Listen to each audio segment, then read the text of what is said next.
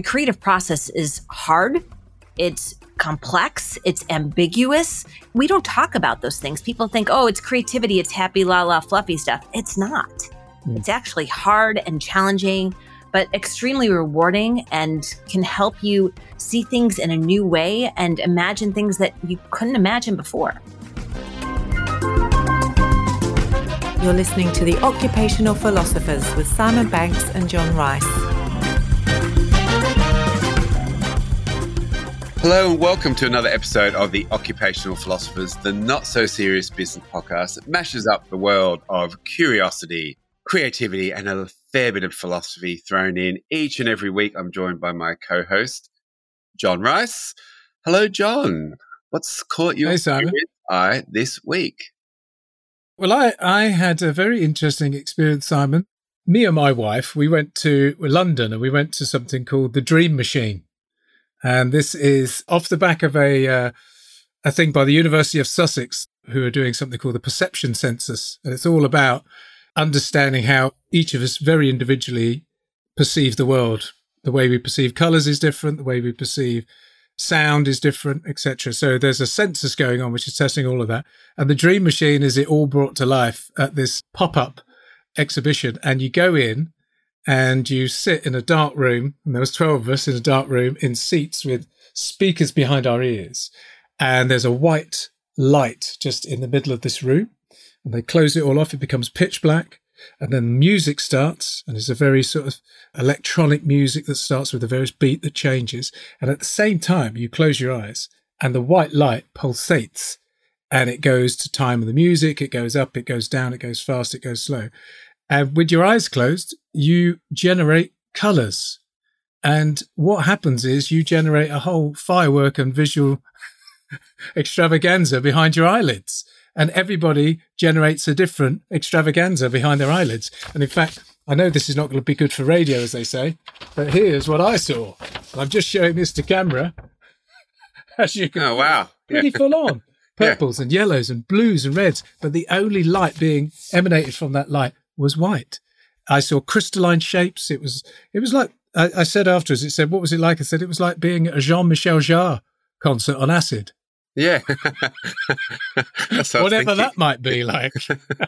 Not that you'd know. So I thought that was fantastic. I mean, it was the closest thing I suspect I would have had to something like synesthesia, that the sounds were generating colours, which obviously there's a percentage of people that have that kind of ability or they have that sense. But yeah, I thought that was amazing. My wife wasn't as keen. Okay, sure. I would have thought. She thought it was a rubbish idea for a date. So we're not doing that again. I would have thought she would have liked it, but there you go. Now, is that based on, do they give any sort of the science behind what's happening?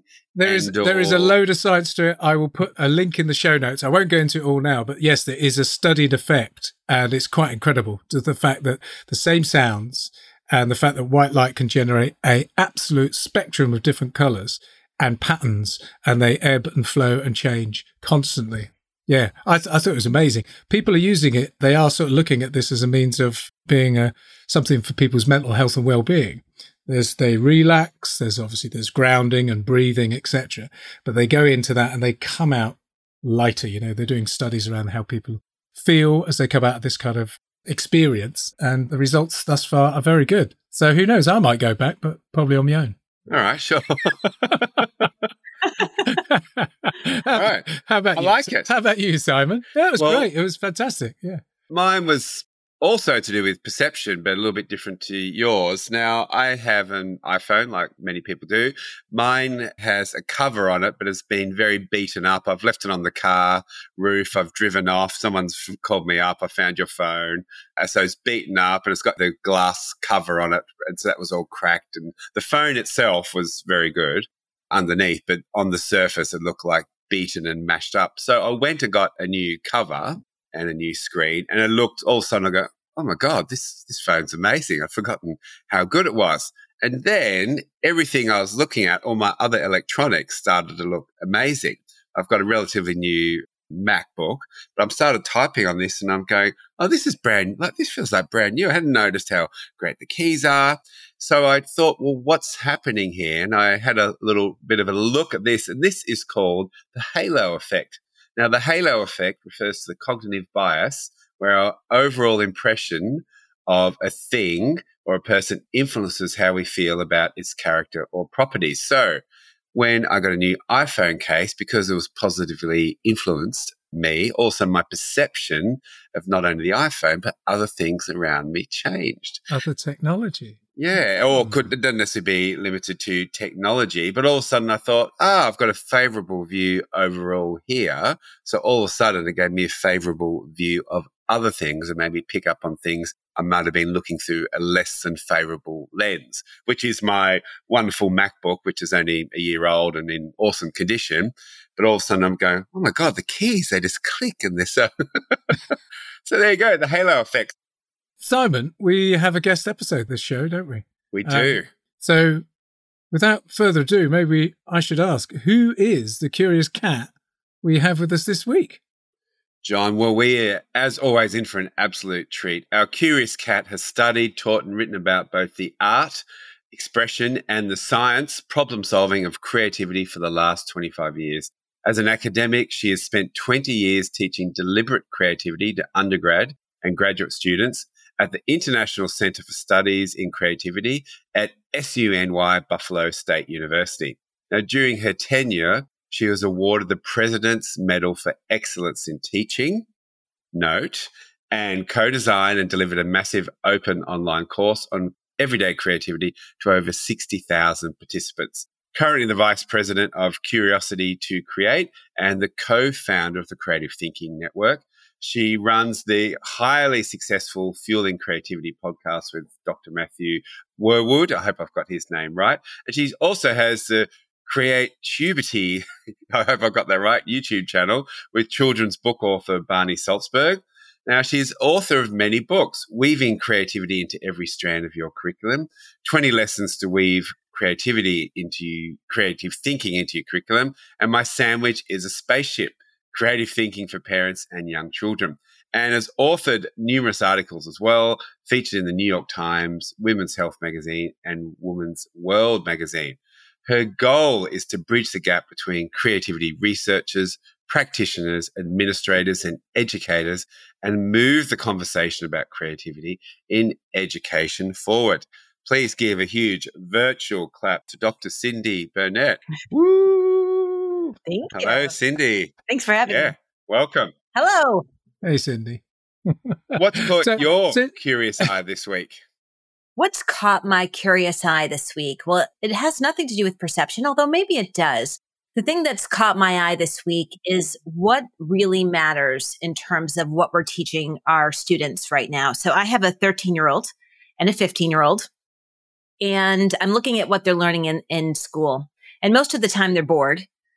And lately I have found that there's been a lot of depression and challenging times amongst the community. So I'm not talking about my kids. I'm talking about the community of students that they're with.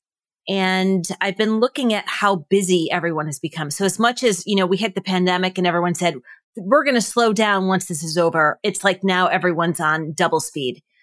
And so I think the thing that's really caught my curiosity is what's going to really matter in terms of education when we think and project 10 years down the line. So, for example, my daughter's writing an application for high school right now.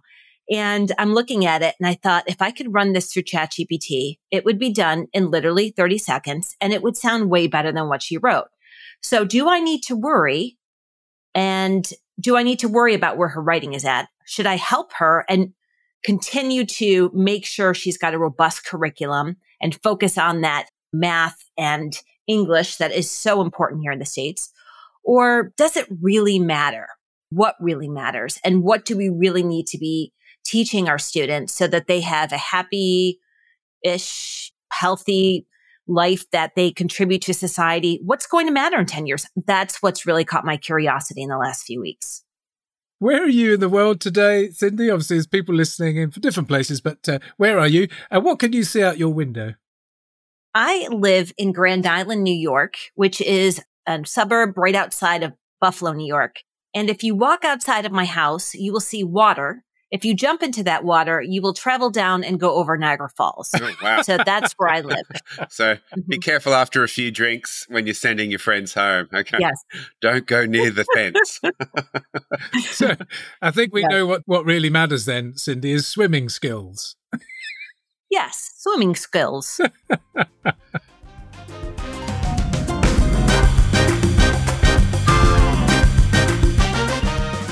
Now, Cyndi, you've probably often been at a dinner party and you might go there, you might have been invited. Let's say you don't know that many people. You sit down at the dinner party and often those first questions might be a little bit boring, like, hey, what do you do? Or something along those lines. Someone goes, oh, I'm in procurement. And you sort of, yeah. So John and I thought, imagine we're at a dinner party, but we're going to ask some questions which are a little bit more, drive a little bit more conversation and sort of maybe get to some different ways of thinking and understanding about that person. What's giving you joy at the moment? What is giving me joy? I love watching my own children develop into human beings, like full-on adult human beings. And as much as I dreaded these teenage years of parenthood, I think watching them and watching their preferences develop and watching their attitude and their interests and passions is one of the most rewarding things I could have ever anticipated. So I always thought having little children would be fun, and you watch them grow and you watch them go over these developmental milestones. But I think it's even more so as they start to grow up and turn into individuals who are independent and on their own. Wow. You sound like a super mum, Cyndi. Yeah. What's going on here? Everybody else goes, oh, I've got teenagers. I have teenagers as well. They're 12 and 14, and I'm probably experiencing some of that joy. But also some of those things where you go, oh, gosh, they really are quite the moody teenager that everyone expects to emerge. But, yeah, it's challenging. I think the challenging thing about that, John, is there's such a description of teenagers as being moody. And of course they can be moody because they've got lots of hormones. The fact of the matter is, as adults, we can be moody and challenging and grumpy, and we need some space. So when I find my children in that space, I try to just let them be and work through it on their own and just say, hey, I'm here for you. If you want some brownies, I'll cook you up some brownies. Otherwise, I'll give you a space that you need, because sometimes it's just that, because I know that's what I need as well. I'm sending my kids over to Buffalo. Yeah, this is great. You should have stopped over while you were backpacking through Buffalo this past summer. Yeah, my gosh. So as well as having that joy from seeing your children develop, as you say, do you have some hobbies? Do you lose yourself in stuff? Just time for yourself? Do you go to the water and jump in and go over Niagara occasionally? Or Oh, dear, no. I'm a lover of plants. So this is a funny story. When I was in my academic position as a college professor, I tried to keep a plant in my office alive, and I could not keep it alive. So when I left my position, I sort of retired from the academic world and I started working from home and working on my own creative work every day. I said, I'm going to keep a plant alive. That's my goal. Keep one plant alive. Well, then I kept that one plant alive. And then I had 2 plants, and then I had 3. And now I have 90 plants in my house. 90? And 90? 90 plants in my house. And I keep them all alive. And it is like my joyful space is something that makes me really happy. I can relate everything about growing plants to creativity. You know, like you grow a lot of seeds. Some of them grow big, some of them grow small. You need the right environment to grow them. You need to understand the environment in which they're going to thrive. Sometimes you grow a lot of seeds and all of them die and you just need to let it go and start again. So there's so many things. In fact, I was thinking this morning, I should write a book at some point about my relationship with plants and creativity, because there's such an intersection, you know, giving it time to grow, not forcing it, giving it the things that they need. What happens when you put one plant in a site that you're always looking at? And what happens when you put the plant in a corner that you don't go into that room? And what happens to that plant? So it's just really interesting to me. And I love watching how plants emerge. In fact, I went into my husband's office today and I was like, oh my gosh, what's happening to this plant right now? It's growing something. And he's, what do you think it's growing? I'm like, I don't know. I don't know if this thing grows flowers or if it's an extra weed. It's just always fun to look at. If on that note, Cyndi, can you tell me what the hell this is? Because I don't know what it is. That is an aloe vera plant. Hey, very good. Right, there we go. And it definitely needs to be repotted. I knew you'd catch me out. Yes, I'm probably not as attentive to those plants as I might do. Do you do any bonsai? I don't have any bonsai, and I'm terrible with succulents. Do you know why? Because succulents need very little attention. They're like cats. Uh-huh. So Perfect. you don't give succulents any attention except for once in a while when you think they might need it. But I kill them all because I just give them too much love, which is too much water. In Australia, we often have things on the news where police have raided someone's house for 90 plants, but that's another story. Now, who or what inspires you now? Who or what inspires me now? I work for an amazing organization called Curiosity to Create. And I work for a president. Her name is Katie Trowbridge, and she has really been inspiring me every day. I love working for this organization because she has the same mission I do. She calls me her creativity and education soulmate. And she has 23 years of experience in education. And when I talk with her about the research around creativity, she's able to balance out my research with the practical applications of what it looks like. And that is really inspiring to me because it's something I'm so passionate about. And what are you curious about right now? I imagine that you're continuously learning, but you got any big questions you're wrestling with at the moment, Cyndi? Aside from the what matters question? Yeah, I suppose that's quite a significant question, but that is the biggest one that keeps. I think the other big question that I've been wrestling with is I truly believe that all schools and all students need to learn how to think creatively and be able to solve problems creatively. And when I talk with schools and they think I don't need that, I get really frustrated and I don't understand why. So that's another big question I'm wrestling with is what is the disconnect? Is it because we automatically assume that creativity is related to the arts, which is often the case, right? So oftentimes when I go and I speak with administrators, they think, oh, well, we're not really creative. We don't do the art stuff. And I'm like, no, it's not about just the arts. It's about thinking and it's about independent thinking. And this is what we're going to need as we channel these changing times. So if we think about creativity as the generation of new and useful ideas, that's essentially change. So what we're teaching students is how to manage change. And when people say we don't need that, I think, why? So I don't know where the disconnect is. And that's something I've been thinking a lot about. Yeah, and we'll dive into this a little bit later because I think to a large extent, that's the crux of this show and unpicking some of that. Now, just to wrap out our dinner party, how would you describe what you do? And or another way of thinking about it, if you sit in the middle of 3 or 4 things that cross over, what are those 3 or 4 things? When I'm at a dinner party and someone asks, what do? I say I teach deliberate creative thinking and creative problem solving, specifically with educators and also to students. So yesterday I had a chance to go in and work with a group of high school students on generating ideas and giving authentic presentations. So I really just enjoy talking with people about seeing things differently and seeing ideas and imagining possibilities, because I think that with possibilities, we have hope for the future. So I like looking at things in a positive lens, not in a toxic positivity sort of way, like, oh, we all have to be happy all the time, because actually the creative process is hard. It's complex. It's ambiguous. You know, we don't talk about those things. People think, oh, it's creativity. It's happy, la, la, fluffy stuff. It's not. It's actually hard and challenging, but extremely rewarding and can help you see things in a new way and imagine things that you couldn't imagine before. We're probably, again, as Simon was saying, come to it in the heart of the conversation, Cyndi, but just that you say creative thinking, creative problem solving, just pull those apart for a minute. Where's the light in between those two?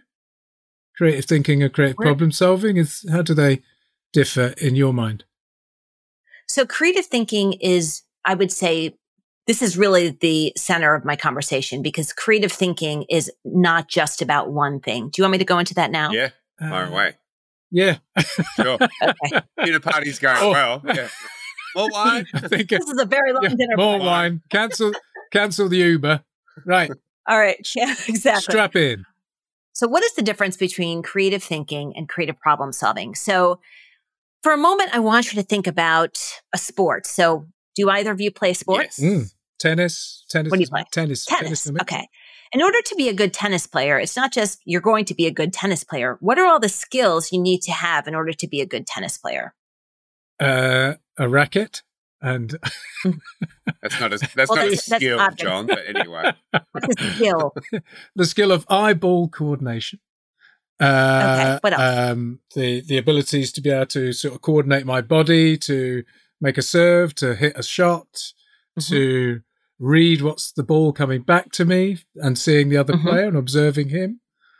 I could go on, but I'm not that good. Strategy. That's probably why I keep losing. Yeah. So the same thing is true with creativity. So it's not just about one thing. So people often associate creativity with generating lots of ideas, but it's not just about generating lots of ideas. It's about looking at things from different perspectives. It's about being curious, being open-minded, taking risks, embracing challenges. So I use a set of 20 creative thinking skills that are known as Beyonder skills. And these Beyonder skills were developed by creativity researcher E. Paul Torrance, who is known as the father of creativity in education. And E. Paul Torrance died, unfortunately, in 2003. In his lifetime, he wrote over 1,800 journal articles and papers around creativity. But he looked at these Beyonders, these people who went beyond in their fields. And what he found is that they had a set of characteristics and attributes. And those are the ones that I teach and I work with. So when I talk about creative thinking, I'm talking about being playful, enjoying and using fantasy, which is about imagination, being cognitively flexible, imagining things in the future. So that's the basis of all of the work that I've been doing. Right. Creative problem solving. Now it's interesting because when I got my master's degree at the Center for Applied Imagination at SUNY, it's called the Center for Applied Imagination now, it teaches deliberate creative problem solving. And we are actually the home of deliberate creative problem solving. So this process, which has been formulated over the last 70 years, initially by Alex Osborne and Sidney Parnes, and then later developed by many different researchers, too many to name. But the basis of this is that you identify what the problem is, that you generate ideas, that you develop solutions, and then you implement those solutions and come up with a plan of action.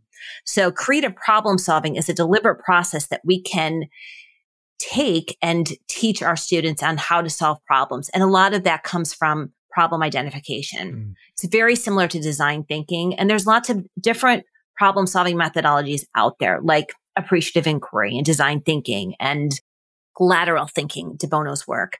So when you look at these different problem solving models, they have aspects of creative thinking, but they are not just creative thinking. Does that make sense? Yeah, that's great. I mean, yeah, fantastically. You've just drawn it out very clearly. Thank you.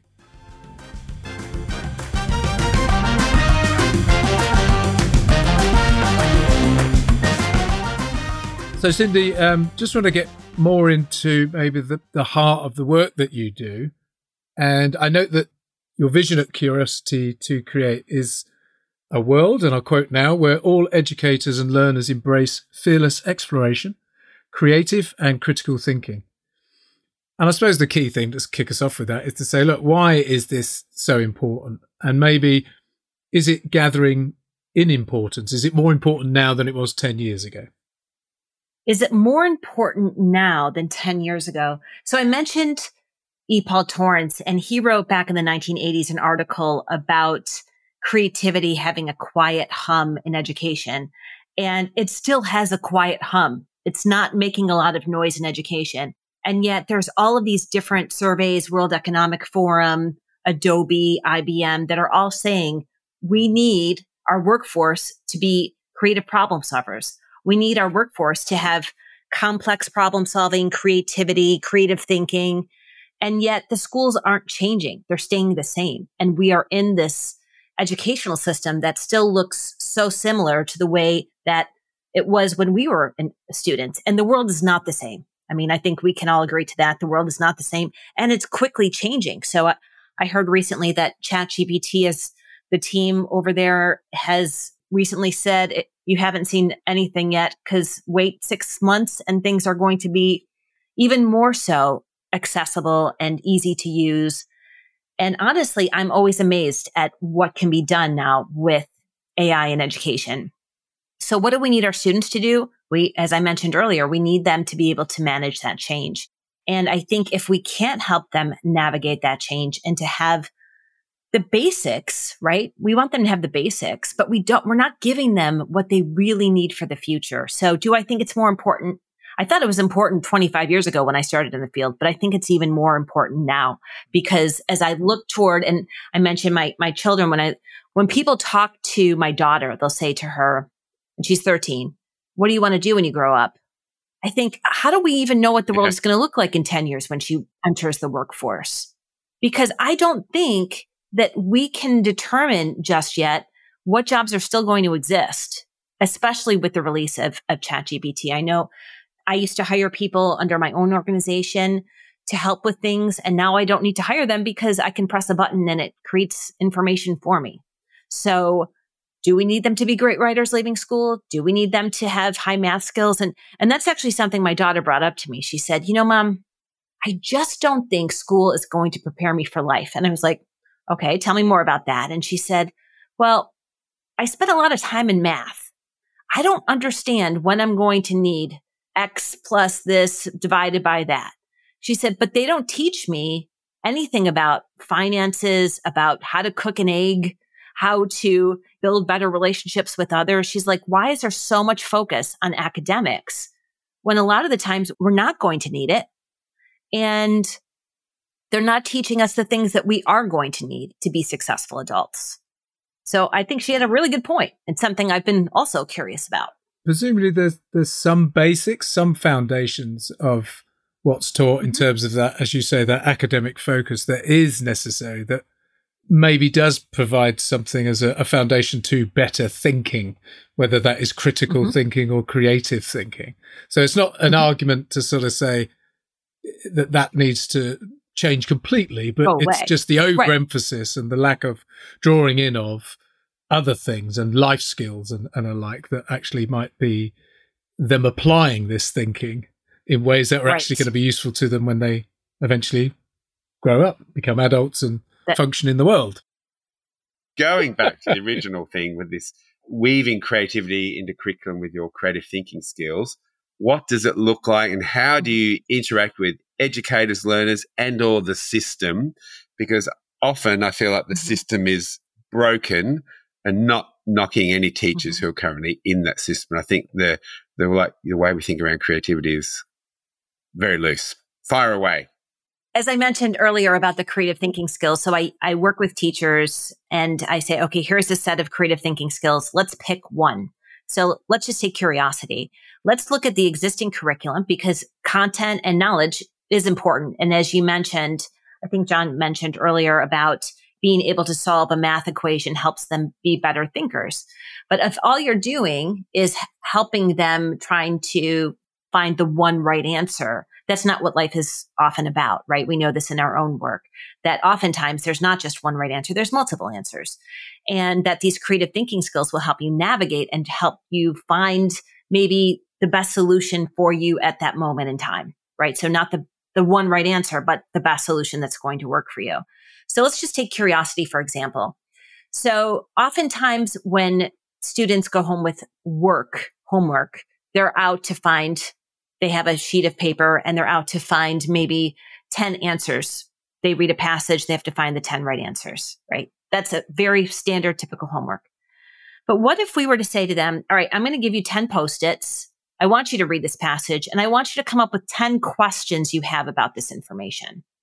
So you're getting them curious about and asking good questions or asking questions in general about the content that you're teaching. And then you bring those Post-its to the next class. That's your assignment. And you start with those questions on the board.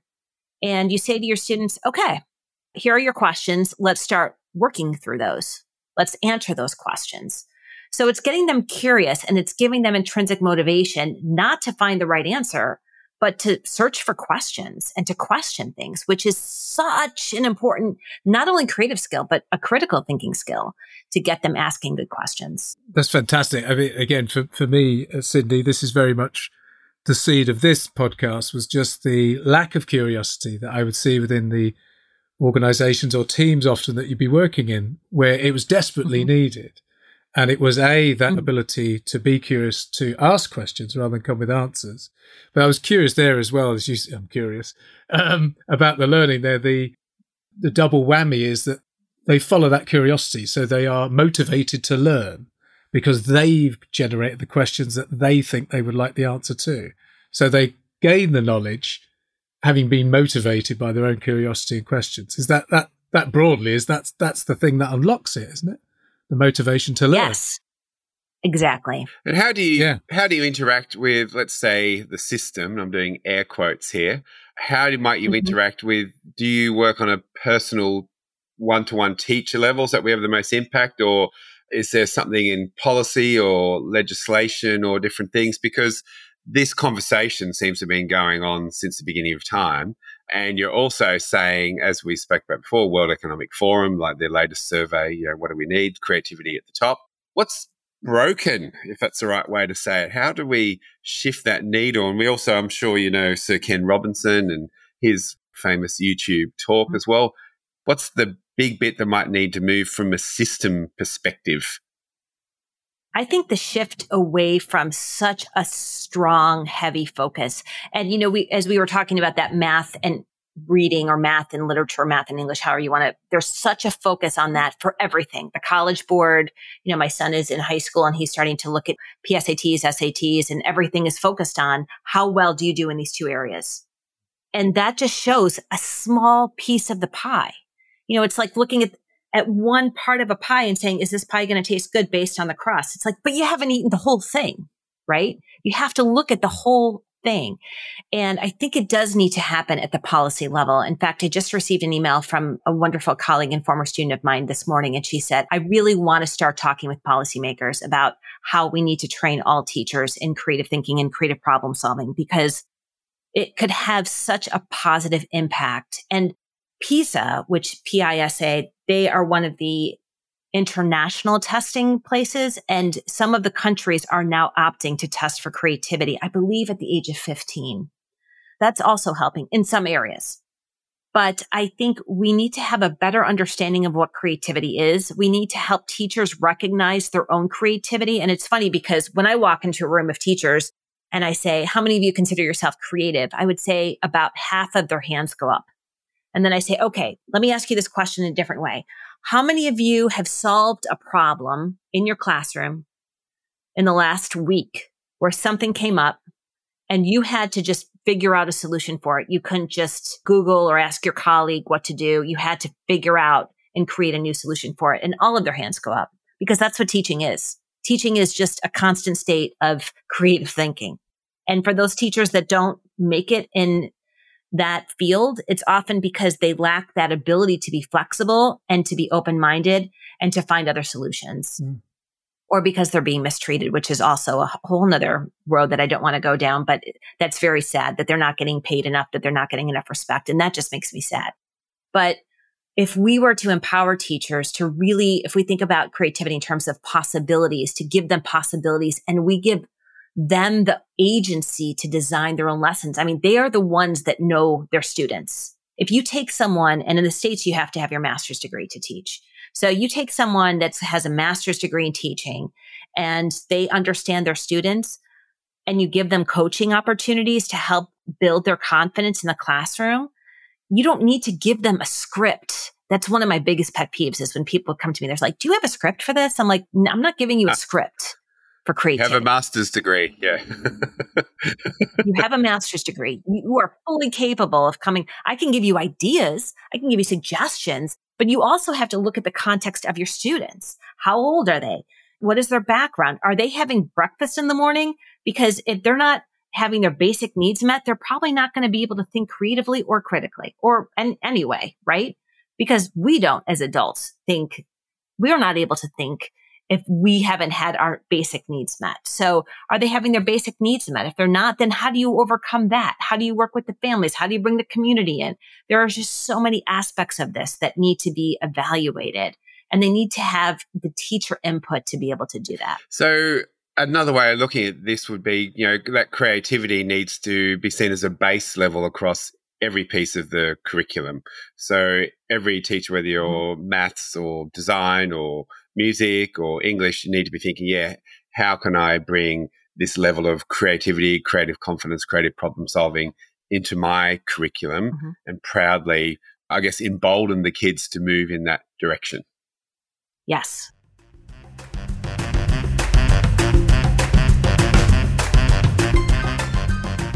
And building on that, Cyndi, alongside creative thinking, creative problem solving, would there be other things that you would love to see brought into education, such as philosophy and exploring philosophical thought or philosophical thinking as another means to build a better base for learners and students who are then going to go on and be able to manage change, navigate change, creatively think, critically think, etc.?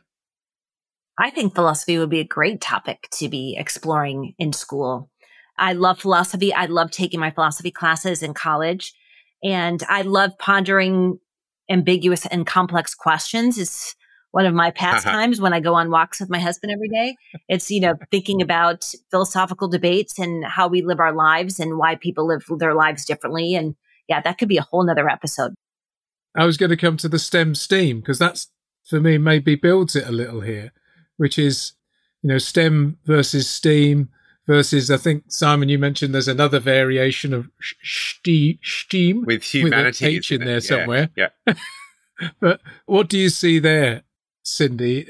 In that whole debate, is it about breaking down some of the false divisions between science and arts? Is that part of the approach that's needed here?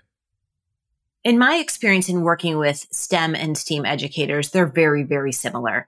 I think it's about exploration, and I think it's amazing. And the STEAM teachers I have met and worked with are incredible thinkers and incredibly creative in coming up with ways to get their students, to give their students choices, to get them to explore things, to enjoy the learning, finding intrinsic motivation. I think STEAM is a very good connector to creativity, as well as gifted education is often associated with creativity as well. So those are the two I call them the low-hanging fruit, things that, when I talk with teachers that are in gifted or STEAM STEM, they're like, oh yeah, I get it. I get creativity. But if I talk to a mathematics teacher, they're going to say, I don't understand the relationship. And then I have great episodes of the podcast. In fact, we just interviewed someone, Dr. Colleen Kelly, who was a former chemistry professor. And she said, there's all these misconceptions that chemistry is boring and that you have to teach it with the periodic table and just memorize. And she's created all these books to help students, both young students and college students, learn chemistry in fun ways and engaging ways, and in ways that make them think and remember the material versus just rote memorization, which really doesn't do anything for us. Yeah, and I often see, especially in the corporate world that I work in as well, STEM gets a massive push, and we need more girls into STEM, which I absolutely understand. But it's almost like the A is like a dirty word or a swear word in the middle, like, oh no, we don't need any of that. So I struggle to see that disconnect, because for me that's a bit of the glue that holds that whole sequence of STEM together. And again, not knocking, this isn't anything against the STEM mindset, but I think, that creativity, that way of looking at the world, that way of interacting with the world and exploring, this seems to be the piece that is that lovely way of holding it all together. Yes. And I also think that based on the STEM teachers I've met, they're doing aspects of creativity. It doesn't matter if there's an A in there or not, that they're being creative in the classroom and they're having their students explore their creativity. It might just be in a more scientific way, using the scientific method or understanding physics, but they're still being creative. Yeah, and I often say to the people I work with, look, if you think you're not creative, you're just labeling that creativity as something else, like it's there, but you're just not giving it a name, because we go, oh, I can certainly be creative, which I think that A in it for me is that acknowledgement that, we are creative as well. So STEM is a very creative process.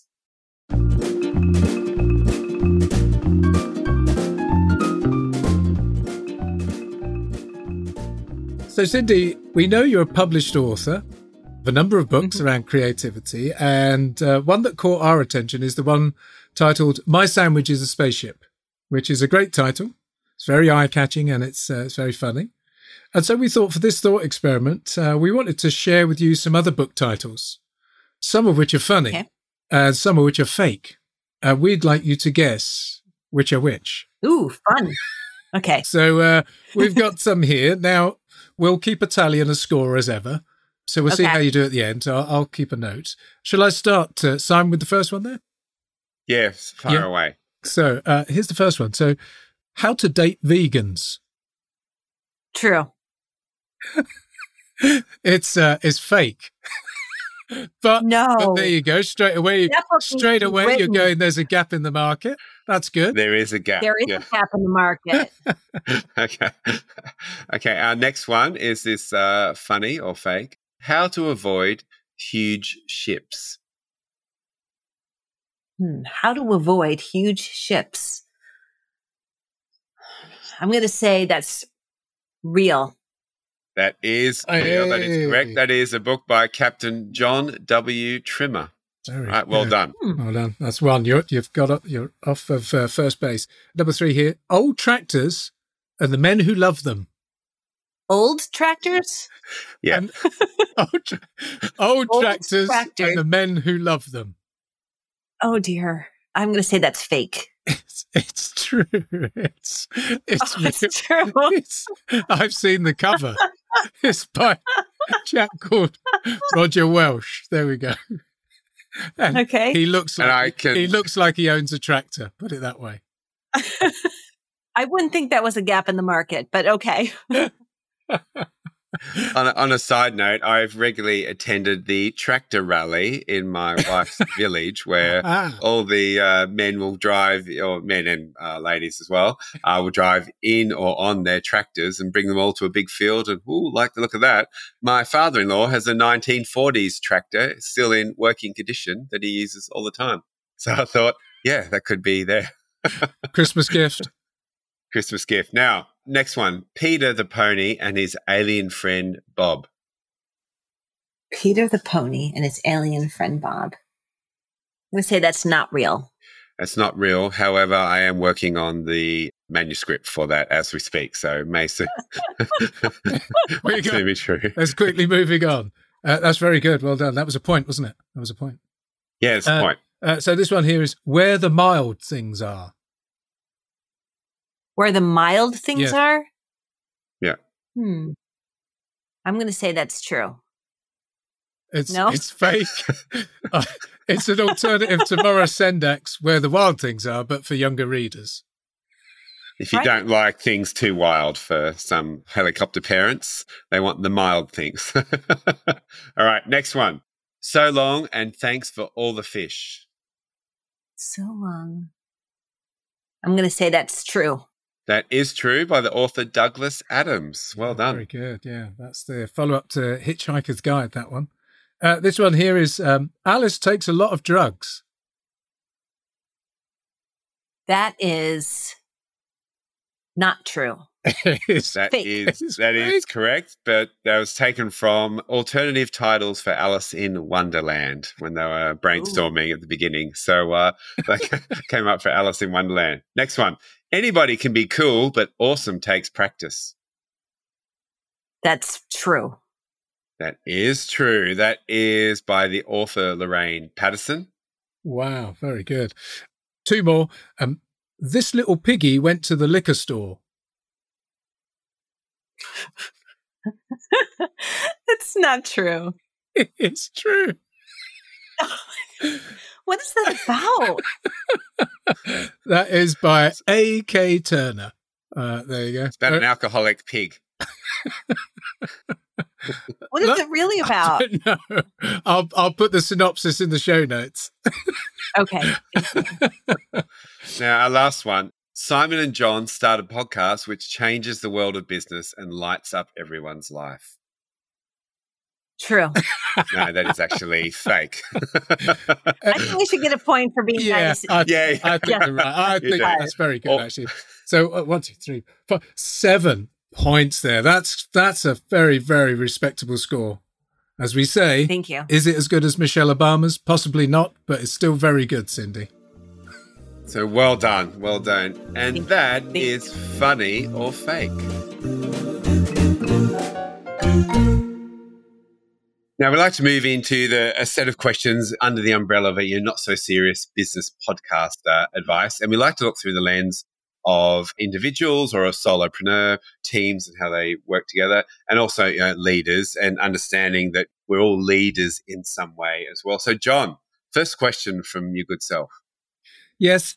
So looking at it through the lenses of an individual, Cyndi, what can we do as individuals to make embracing curiosity, which I know you talk to quite a bit, and creative thinking, how can we make those our default settings? What are some of the things we might be able to do? So I have lots of tips around this, but the one that comes to mind right now is to look at things that are obvious to you and ask questions about them. So one of the activities I always do with students is say, okay, pick up a pencil. How many questions can you ask about a pencil? And usually they can come up with 40 questions about a pencil. And you think you've been holding this pencil in your hand for that long, and there's a lot you don't know. So how do we look at those things that we see every day and ask questions and see if there are ways that we can improve on those things? So for example, recently on a personal level, my husband and I, we've had a toothbrush that we really like.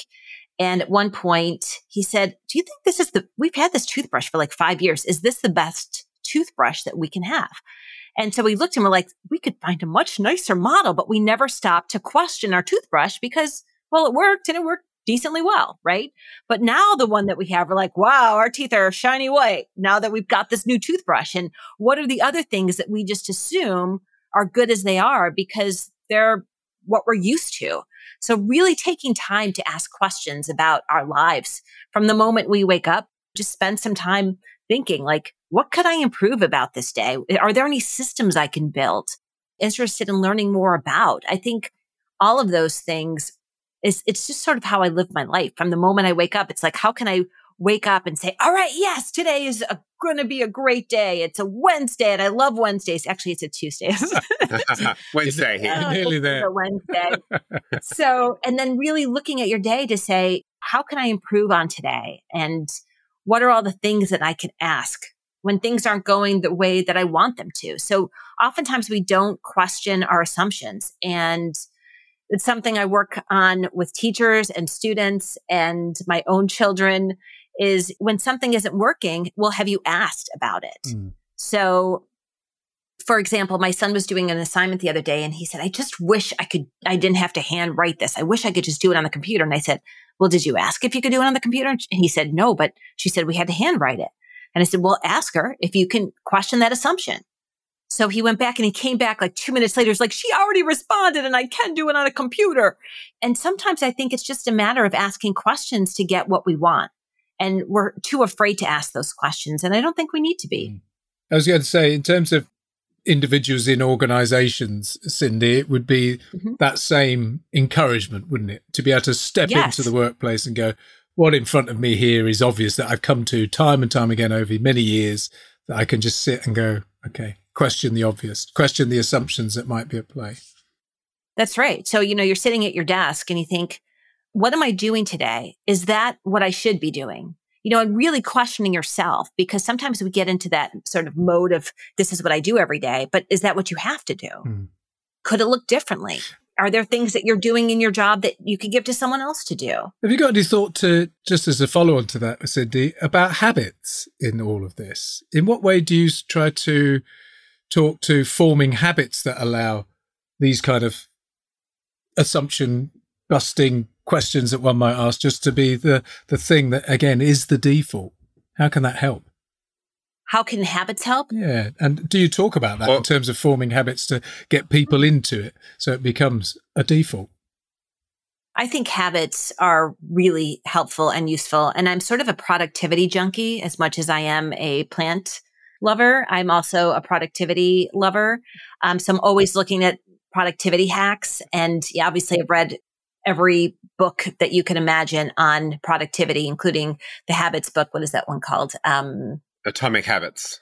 Atomic Habits, which I loved. And essentially it's about sequencing your day. So you get up, you step out of bed, you put on your slippers, you walk to the bathroom, you brush your teeth. And I actually had things on my mirror wall that said, brush your teeth, put on your contacts, take a shower. And I had a visitor in my house and she walked into my bathroom and she said, "Do you really need a Post-it for that?" What the hell? And I said, "Well, I'm really just trying to create these habits so that they're all sequenced." But then stopping to say, is this the way that the day should go? Is this working for me? Or when there's a disconnect for some reason, or your energy is low and you say, why is my energy low right now? And as I was preparing for this afternoon, and it's 3:00 here in Buffalo, in Grand Island, New York, and I was preparing and I was thinking, I might need a nap because talking for an hour and a half, and then I've got an interview for myself later on this evening for a podcast that I'm hosting. So I thought I really need some time. So what do I need in this moment to get through the rest of the day? So really stopping to say, okay, look at this day. What do I need to improve on to make it a really effective day for me? And it was, I need a nap before I go into this. And I've read a quote from, I forget who it was, from some type of innovator, if that's the right way to say it. He said, look, building on this, he said, organizations don't need to innovate. You just need to stop doing dumb stuff. He said, if you're curious enough to look at the things you're doing and cut out all the dumb stuff, he said, your profits will skyrocket. So forget innovation, forget new, just cut out the dumb stuff, which comes back to that questioning piece again as well. Now, I'm also going to think around my toothbrush very differently. I'm already sort of thinking, okay, when I get up, I'm going to... I'll tell you what I'm curious about now, Simon. I'm curious about those Post-its or those little notes behind Cyndi's head. They're just saying, talk to Simon, look at the camera, eat some lunch. What are they? I can't see them, Cyndi.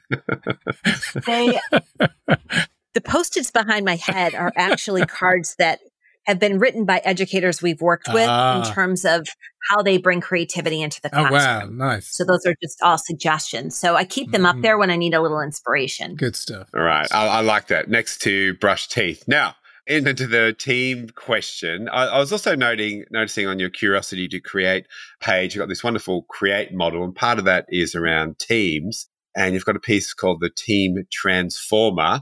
And part of that is, how can we build strong, creative, collaborative teams with contagious energy? And I thought, wow, that sounds a great question. So I think that's a great question for this team section. How do we do that? Sure.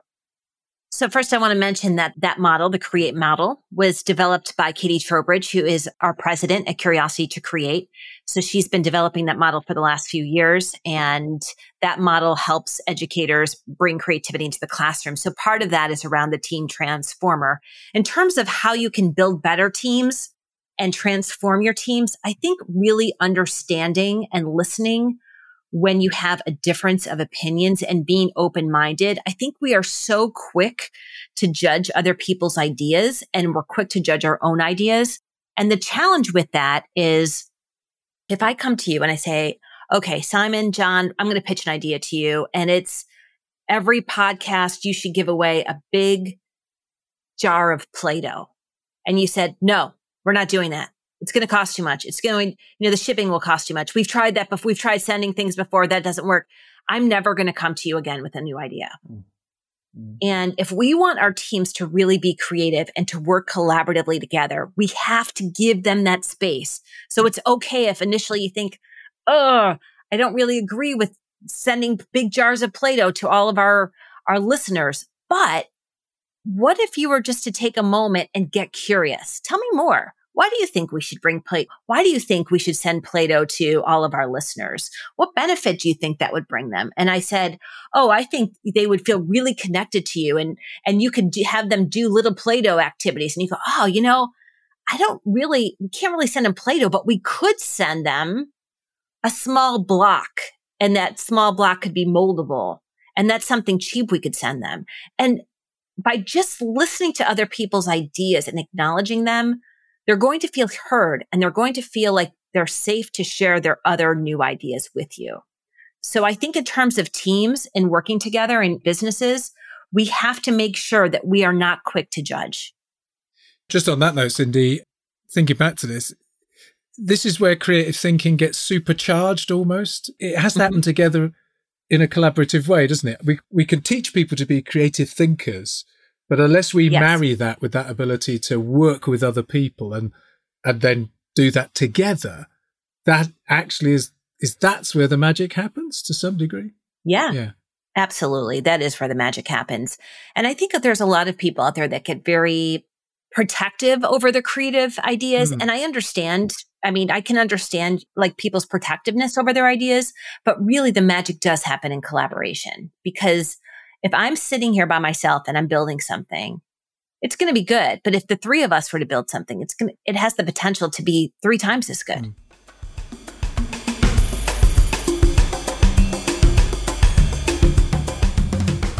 Are the education systems better at bringing children, students, learners together to learn some of that collaborative type skills as well? Or is that another piece that's missing here that That's another piece of the puzzle. Hey, yeah, I think it's very challenging. It's very challenging. And there's a lot of dynamics around that. So you have the student that's not engaged at all, and you put them with a star student, and all of a sudden the star student's like, I'm doing all the work. This isn't fair. And then having to work through that. So there's a lot of dynamics that come in working collaboratively in groups in both education and in the real world. I mean, we all know that working in professional careers. Now, from a leadership perspective, what can leaders in a corporate environment use from the way you enable a teacher to weave creative thinking into their organization, or some of the other things you bring to life? How can leaders bring this in? I think the most important thing that leaders can do is really give the space for new ideas from the members in their organization. So going back to this, keeping open, being curious, helping to see it from different perspectives. I mean, even just giving that space. I'll give you an example. So in one of the schools I worked with, I said, you should have an ideas box, and everyone in the whole community can put ideas in the ideas box, and they're anonymous ideas. So how might we improve the school? And this can come from the students. It can come from the parents. It can come from the teachers. It can come from the community members. And every week you go through and you see if there's anything interesting in there, because just giving people the space to share their ideas, you never know when you're going to have a winning idea, right? And so I think as a leader, if you can do that, you're going to be more innovative as an organization because people are more likely to share their ideas with you. And what about creating a space for this as well? Because I think often we talk around that environment and that culture, and there's so much there's written on this as well and explored. How might leaders create that space as well? Is there anything else they can do to make people feel comfortable or actually understand they are creative, or that's an important part of their role? Are you talking psychological environment or physical environment? I'm going to go psychological. Okay. So the most important thing in the psychological research around creativity is that there's trust and openness. So if you have a trusting relationship with your leader, then you're more likely to share new ideas with them, right? And I think when we can create that psychological safety, then we are more likely to share ideas. Now, there's a researcher named Joran Ekvall. He's no longer with us either. He was a German researcher, but he looked at these 10 dimensions of the creative environment in an organization. So he looked at things like debate and being able to debate new ideas. So not conflict where it gets emotionally charged, but actual, I see it this way. No, I see it this way. And this is why. And I see it this way, but this is why.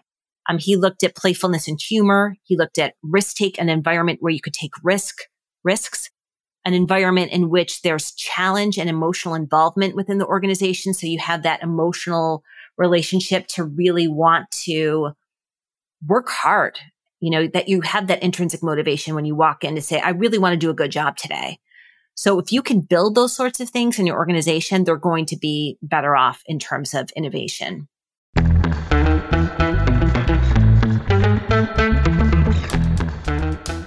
Now, Cyndi, you have an amazing podcast, Fueling Creativity in Education, and it's doing very, very well. Now, you've done how many episodes? We've done 70 interviews, and I think we've done 110 episodes. Okay. Now, if we can narrow that down, what's 2 or 3 key things in terms of messaging or themes or insights that have come out of those 110 episodes? Sure. So we have an actual listen and learn series if people are interested in digging into each of these, but we actually did a little qualitative piece around the tips because we ask all of our interviewees 3 tips that they would provide to educators to bring creativity into the classroom. And we came out with 10 tips. So we did a whole listen and learn series around these 10 tips. So I'll share 2 of them now. One is to model creative behavior.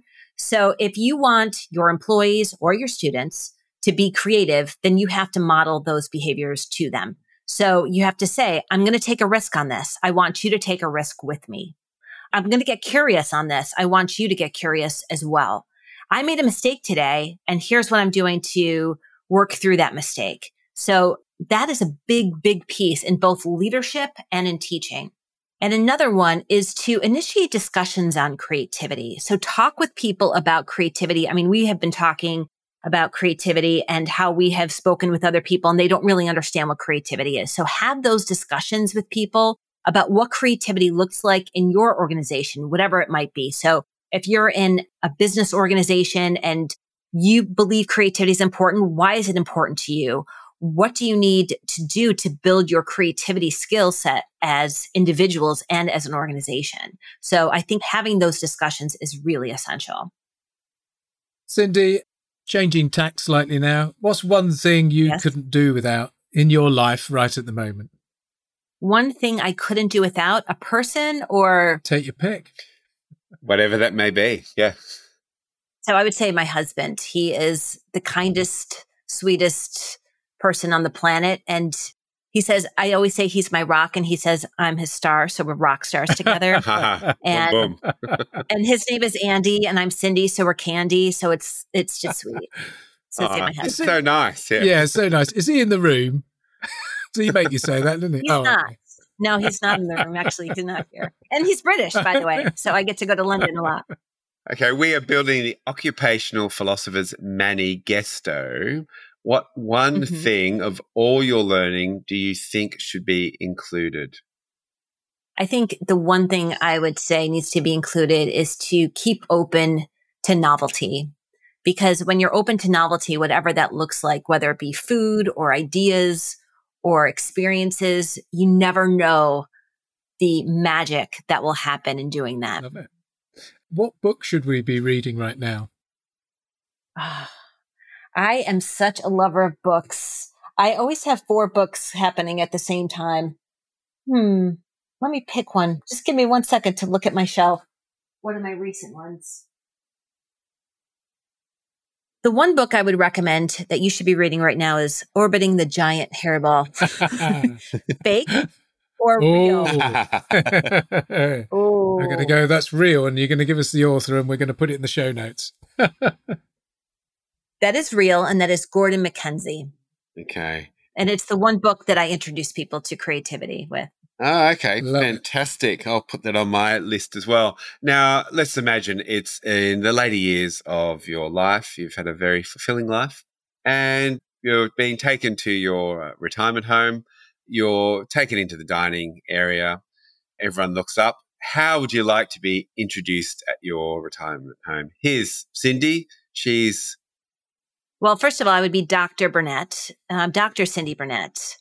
And that's a real struggle for me. And I'll tell you why, because I got my doctorate in 2010 and I've always been known as Cyndi. I'm very informal. I love my students to call me Cyndi, but I was doing a panel a few years ago and I was with all men who were all doctors, and they introduced all the men as doctor, doctor, doctor. And they got to me and they said, Cyndi. And I was totally fine with it. I didn't even notice really. And then I had a group of young women come up to me and they said, why did you allow that?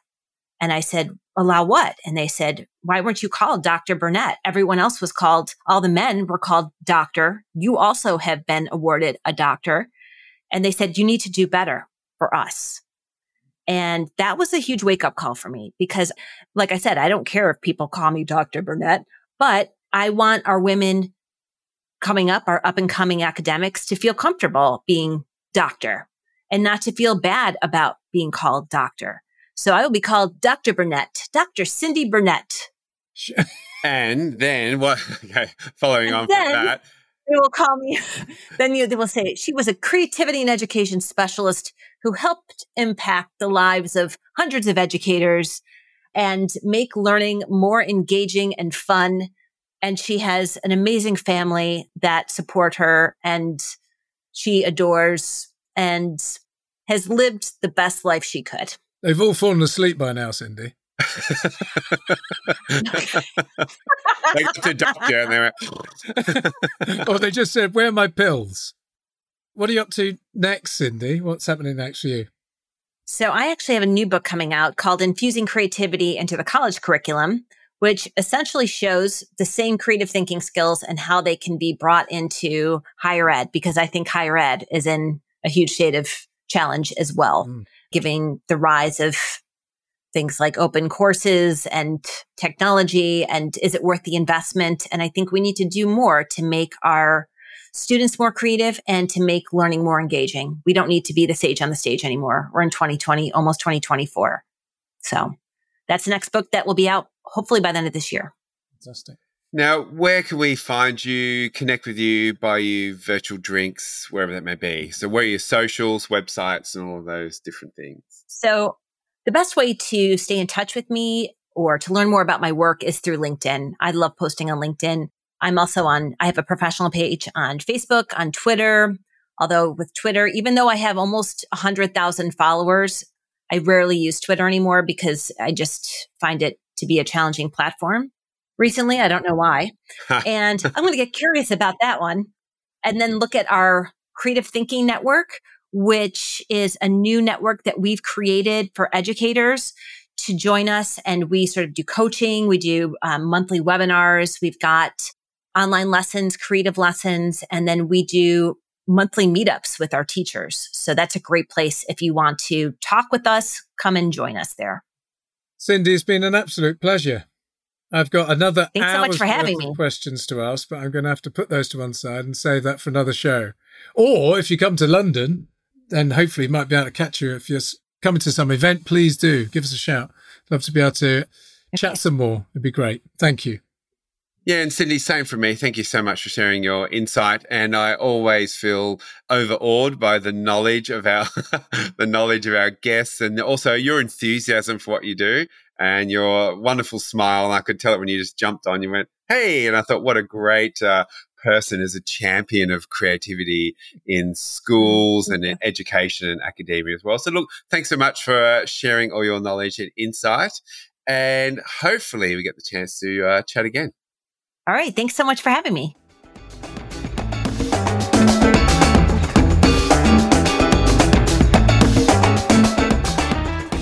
John, what a great guest Cyndi was. As always, we like to distill some of the key takeouts.